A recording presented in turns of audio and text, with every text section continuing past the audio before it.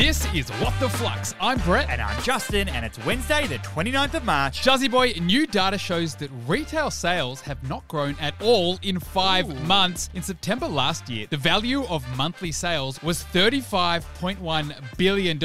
Now, in February this year, the value of monthly sales was, yep, you guessed it, $35.1 billion. So, the rapid retail growth from the pandemic era has come to an end. Goodbye. B-Man, we know that Twitter made a big push into non-advertising based revenue with their Twitter Blue, but now it's been reported that it's only picked up $11 million in mobile subscriptions. 3 subscription-worthy stories today, Justin. Let's do it. For our first, Origin Energy has officially signed a takeover deal worth $18.7 billion after months of toing and froing with international investors. A tasty little premium on its previous closing price, B-Man, so tell me a little bit more. So Origin Energy is the biggest electricity and gas retailer across Australia with over 29% of the Aussie market. We're talking more than 4.2 million customers. Now, Juzzy Boy, just over 4 months ago, Origin revealed it had received a takeover proposal from a North American consortium. And now, 4 months later, that consortium, including Brookfield and EIG, they've snapped up Origin for the cool price of $18.7 billion, which, Juzzy Boy, is a 53% premium to Origin's closing price in November last year. When the offer was actually disclosed.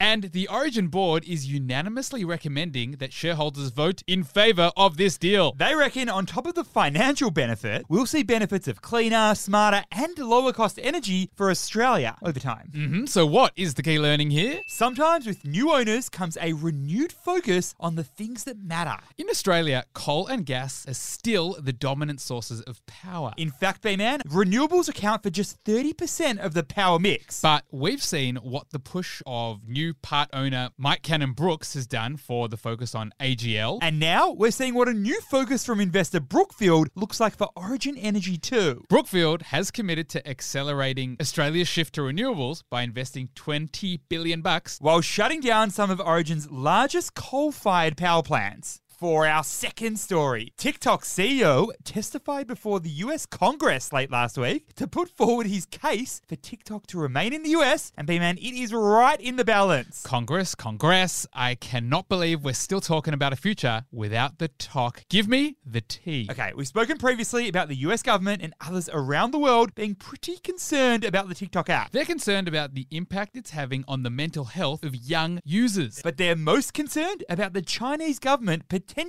having access to all US citizens' data. So, late last week, TikTok CEO Xiao Chu appeared before the Congress to answer Congress's sometimes weird and quite aggressive questions about TikTok. Does TikTok connect to your home Wi-Fi? Or does TikTok track the pupil dilation of its users? And Brett, after the 5-hour hearing, the TikTok app was dripping with thirst trap memes and daddy comments about the TikTok CEO. The algorithm knows what to push, Juzzy Boy. But no matter what the CEO said, it seems like TikTok's reign in the US and probably other Western countries will dramatically change soon. Is that right? So what is the key learning here? This is a case of the politicians versus the people. While the US lawmakers are supposedly moving forward with their plans to ban TikTok, TikTok's app users are fighting back. Many are mocking Congress people on the TikTok app. And other content creators even descended on the US Capitol building to protest against the potential ban. Now, B-Man, the decision is in the hands of the US Congress, and it don't look good for the Big T or its parent company, ByteDance. For our third and final story, Woolworths has bid adieu, au revoir, and goodbye to its international export business after it just didn't stack up post-COVID. I love those accents, B-Man. What is going on here? We all know Woolworths, Australia's biggest grocery giant. We know Woolies for their fresh food people slogan, their delicious/sugary sushi, and their rewards program. But, Juzzy Boy, they also have a division named Woolworths International, which sells food products to businesses overseas. Now, this part of the biz was shipping its home brand products to overseas markets like Hong Kong, Singapore, Malaysia, and the Philippines. But with COVID disrupting supply chains and the ongoing war between Ukraine and Russia, Woolies, their export business, was struggling to scrape through. So now they've announced that they'll be closing down the export business, wiping out 51 local jobs in the process. So what is the key learning here? Even when the most strong and secure Aussie businesses launch launch globally, things don't always go according to plan. Especially during tough economic conditions. Now, B-Man, expanding the Woolies brand globally could have allowed them to get its tomato sauce out to Singapore. Or its Sossos into the Philippines. There are lots of moving parts when it comes to international expansion. For starters, to expand successfully overseas, you need reliable retailers and distributors. You also need economic conditions to be pretty stable so that demands for your products don't suddenly change. Woolies struggled on both of these fronts. Juzzy boy, is there anything better than logging into your favorite app and realizing that you have just won cash? There were 40 people this week that won cash in our weekly savings game, Win the Week. We had Claire from New South Wales. In fact, Jonathan also won, and he's from New South Wales as well. We had Diane from Victoria, Harry from WA, and Stephanie from Queensland as well. Flux fam, if you want to win cash prizes this coming Monday, download the Flux app and play our savings game, Win the Week. Thanks for listening, and we'll see you tomorrow.